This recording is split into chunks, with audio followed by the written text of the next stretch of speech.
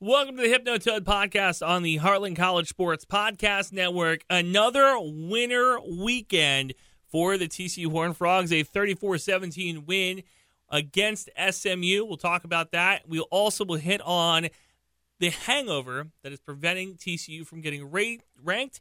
And then, of course, what should be an easy Big 12 win this Saturday at home. We'll get into all that and more. But first, got to remind you, subscribe, rate, review the podcast wherever you get the Hypnotoad podcast, whether that be on Apple Podcasts, Spotify, Stitcher, wherever you get your college football content. Make sure you hit subscribe and the bell on the YouTube channel as well, so you never miss another event, bro, because there's so much good stuff. And check out HeartlandCollegeSports.com where they have you covered. I'm telling you, they pump out content on the daily. Sometimes on Sundays, I'm getting notifications, ping, ping, ping. So many different things. Get recaps of all the games, thoughts, analysis, wherever you want from your college football website. They have it over there, HeartlandCollegeSports.com. All right, let's get into it. 34-17 win for TCU over SMU this weekend. It is the 8th win in 10 games for the Horned Frogs, and it's the 12th win in the past 15 years against SMU. At some point, it is a rivalry. It will always be a rivalry, but at some point, we need to talk about TCU's one-sided rivalry in this contest. When Gary Patterson was at the helm, it was one-sided. Now with Sonny Dykes, he has won his previous 4 Battle of the Skillet games. And remember, we talked about this a couple of weeks ago. This is one of the last 3 or 4 left. Game ends in 2025. So for TCU, getting this win is important. Of course, you want to get this win to continue to build your resume as we get into conference play. But also, in the grand scheme of things, you want to get these wins so that when we look back on the history of this, and we hope that the Battle of the Skillet comes back at some point. I hope that this isn't one of those Texas A&M things where, for whatever reason, money, scheduling, that the game doesn't get played for a decade. I hope that that's not the case for TCU and SMU. I hope they can get back on a schedule and make this a regularly scheduled game, especially when you consider that this will become a conference game between the Big 12 and the ACC. It's going to get a lot of eyeballs. You know, this will be one of those games where the Big 12 network, the ESPN of the world, the ESPN-owned ACC, this will be a good game to put on the air. I just hope that these two athletic directors, athletic front offices can get the job done and to get this game back on track. But like I said, you want to get as many of these wins as possible so that when you look at the history of this game, the TCU is always going to be on the winning side. When you talk about the game, you got to talk about the 3 different things. You got to talk about the quarterback, the running back, and the defense, because those are the 3 big takeaways. Let's start with quarterback Chandler Morris. Morris, 261 yards, 3 TDs, no interceptions. He looked very good in the pocket, looked a lot more comfortable. He didn't rush a ton in this game. He was pressured a couple times by the SMU defense, and he was able to scramble a little bit. But for the most part, it was a very good day at the office for Chandler Morris. I was impressed by multiple touchdown game, the 4th of the season. This is the 4th multiple touchdown game he's had for Max Duggan. Last year at this point, 11 touchdowns. He had 8 straight multi-touchdown games passing the football. Now, for Chandler, right, he's got 9 passing touchdowns, 3 interceptions, 2 of them against Colorado to start the season, then 1 of them against Nicholls State where he just got sloppy with the ball. He has done a very good job of not turning the ball over. This was one of those things that in the beginning of the season, talking about concerns for Morris, I was not so concerned about Morris that I thought that TCU would be an 8-win team. I still contend, I think TCU at the end of the year could be playing and will be playing for a conference championship. I think the defense is getting better and better. We'll talk about them in a minute. But I think that this is the type of quarterback that you can put in positions to win you games. I really trust Chandler Morris. A lot of people before the season, though, had questions about his accuracy, had questions about his decision-making. Can this guy be a quarterback who will stand in the pocket, who will throw the ball consistently on target? And is he somebody that, a year of rust after not losing the starting position last year to Duggan, is he going to come in and try to be a big playmaker, right? You want that a little bit. You want that in sparks, in spots. You don't want that in the first quarter. You don't want that when your team's leading by 10 points in the 4th. You don't want to be looking for the big play, the knockout punch every time you touch the ball. Some quarterbacks are like that. Chandler Morris has not been. I think he's been very smart with the football to this point. Second thing, we now have our answer on what the running back situation is for TCU. I didn't want to preemptively say this is what it was going to be, but now we are 4 weeks in. I can confidently say that Bailey is now going to be the every down running back in between the 10s. So for the majority of the field, for the majority of these offensive possessions, he will be the running back who's touching the ball. Had 26 rushing yards on Saturday with a touchdown. He leads the conference in rushing yards with over 400 through 4 games. And it is going to be Trey Sanders who is going to be the goal line back. So I don't know if you guys play college fantasy football. I did 1 year. A.J. Dillon was my workhorse MVP when he was playing at Boston College. Sanders is the vulture. He's going to be the big back. He's going to be the guy who's going to be punching it in from 3 yards, 4 yards out. He looked good in this game as well. He has a couple touchdowns on the season. Bailey looks good running outside. Still in between the tackles, TCU makes me nervous. They're not going to be the type of team that lines you up and knocks you down. I liked it in this game against SMU. They had a lead. They were able to play with the lead. This looks like the type of team that I was expecting at the beginning of the season. And to be completely fair with you, this is what I think we should have been expecting. I think my expectations were too high. I looked at TCU as a 1-loss, maybe 2-loss team. I think maybe potentially they're a 3-loss team, but I still think the Colorado loss I had chalked up as a win, so now you got to find an upset somewhere else on the calendar. Will that upset be against Texas? Will that upset be another game, maybe a Kansas State game? Where will you find that extra win now that you have that first loss? But in conference play, which is what we're going to get to here in a moment, in conference play, this TCU team, I think, is set up for success because the running game is getting better. I think if TCU can set up the running game to open up the passing lanes, that'll be something that Kendall Briles will want to do. The other thing, every time TCU's offense does not look good, there will consistently be people on Twitter, people who are looking at the box score, people who are watching the cutaways to the game, who will be blaming Chandler Morris and Kendall Briles. I've just come to that conclusion. We have to accept that as a fan base. You have to accept that as a TCU fan, that you are going to see the Danny Cannells of the world. You're going to see the college football experts, quote unquote, of the world tweet about this team and say, well, Kendall Briles, you bring this scumbag in and he's not doing anything to change the offense. He's not doing anything spectacular with the offense. Chandler Morris is not doing anything special with the offense. To that I say, they're going to be the haters. There's going to be the criticism. You just have to accept it. Do not engage with it on social media if you can help it. That's all I'm going to say. Lastly, the defense. Defense has looked really good. 2 turnovers they forced on Saturday against SMU. 2 sacks, 6 tackles for loss. Josh Newton had a interception, as well as Bud Clark. He had his second interception of the season. He is in the conversation as one of the better defensive backs in the Big 12 through the first 4 weeks. This defense has gotten a lot better at tackling. That is the number one thing I noticed from week 1 to week 4. And this is what I continue to do. I go from what does the team look like? I keep little notes in my journal. What does the team look like week to week? And week to week so far, the offense has looked more confident running the ball. Chandler Morris has looked a little bit more poised in the pocket, and the defense can tackle. Those are the 3 big things that I have noticed through 4 weeks. Lastly, senior tight end, Jared Wiley. Two touchdowns on Saturday against SMU. 5 receptions for 37 yards. I still have him as one of the guys that before the season I was high on. I thought, okay, a returner. What do we expect from him? I think he's the best tight end in the Big 12 so far through 4 weeks. I think that Wiley has consistently been a good blocking tight end, but more importantly, he's played a part in the passing game. I'd like to see those numbers continue to move up. I like him as a red zone target. I think that in the draft come spring, he will be a name that you're hearing about when we talk about tight ends in this draft class. I really do believe that he's looked good through 4 weeks. We'll keep an eye on that and see if he continues to be that type of playmaking tight end that I think the Horned Frogs are going to need in this passing game. Let's move on. Championship hangover. TCU is still not ranked in the AP poll and the coaches poll.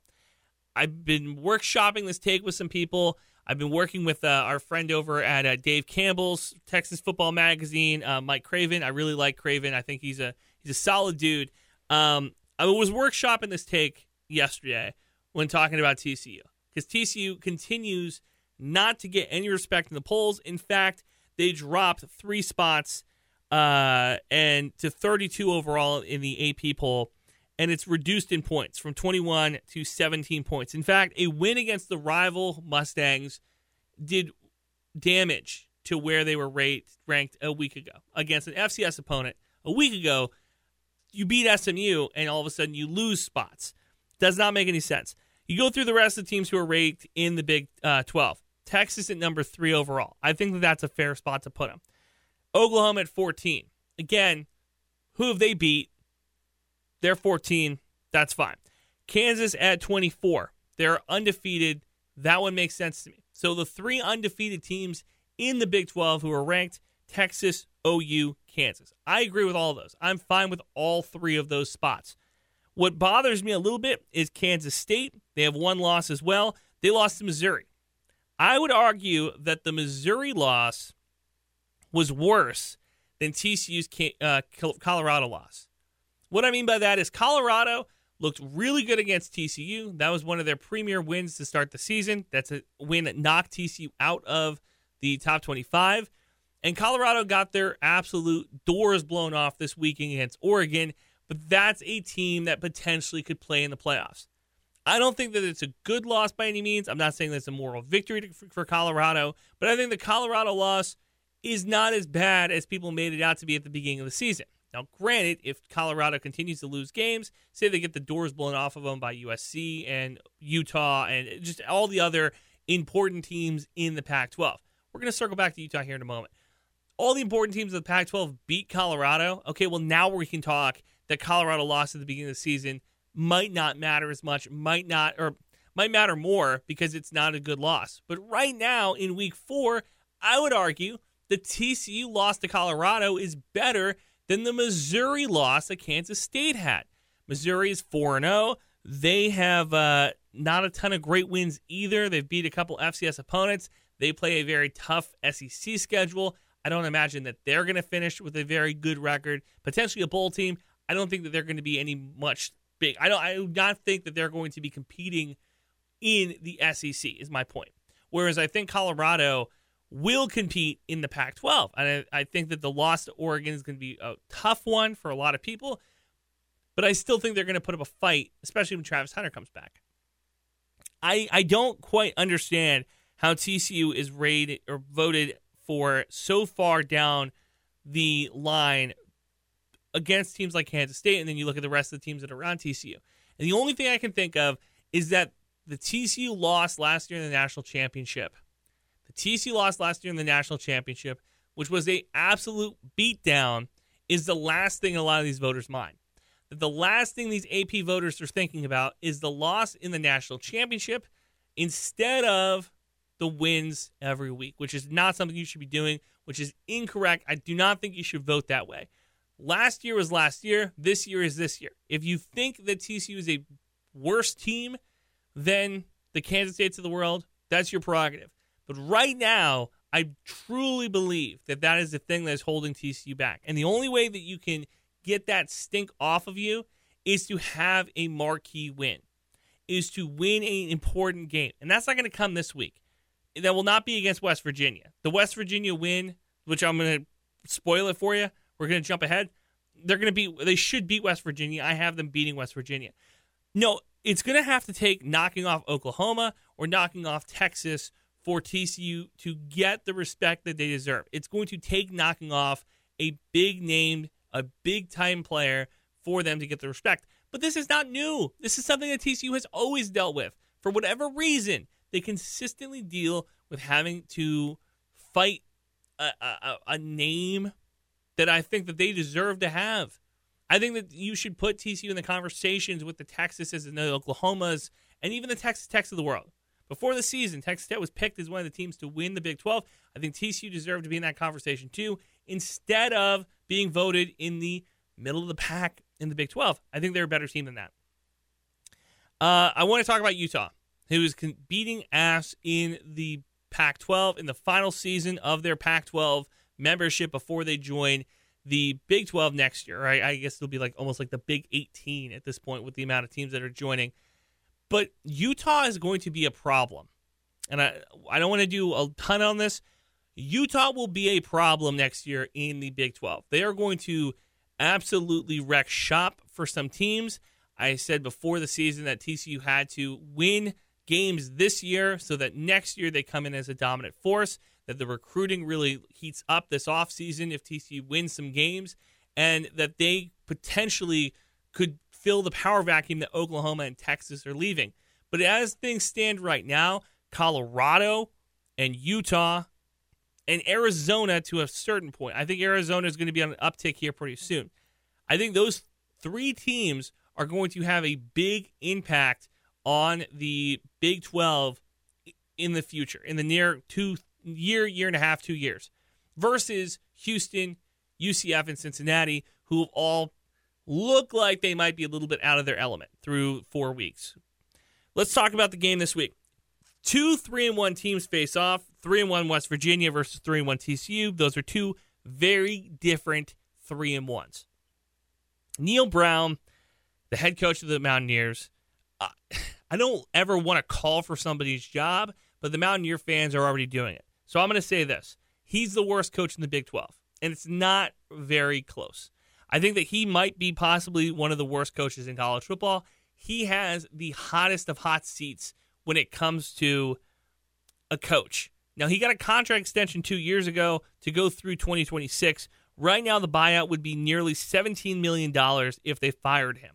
Since leaving Troy in 2018, he has the second worst record over 4 years. He's 25-26. It's the worst 4-year stretch for the Mountaineers since 76 to 79. That is a very telling stat to me.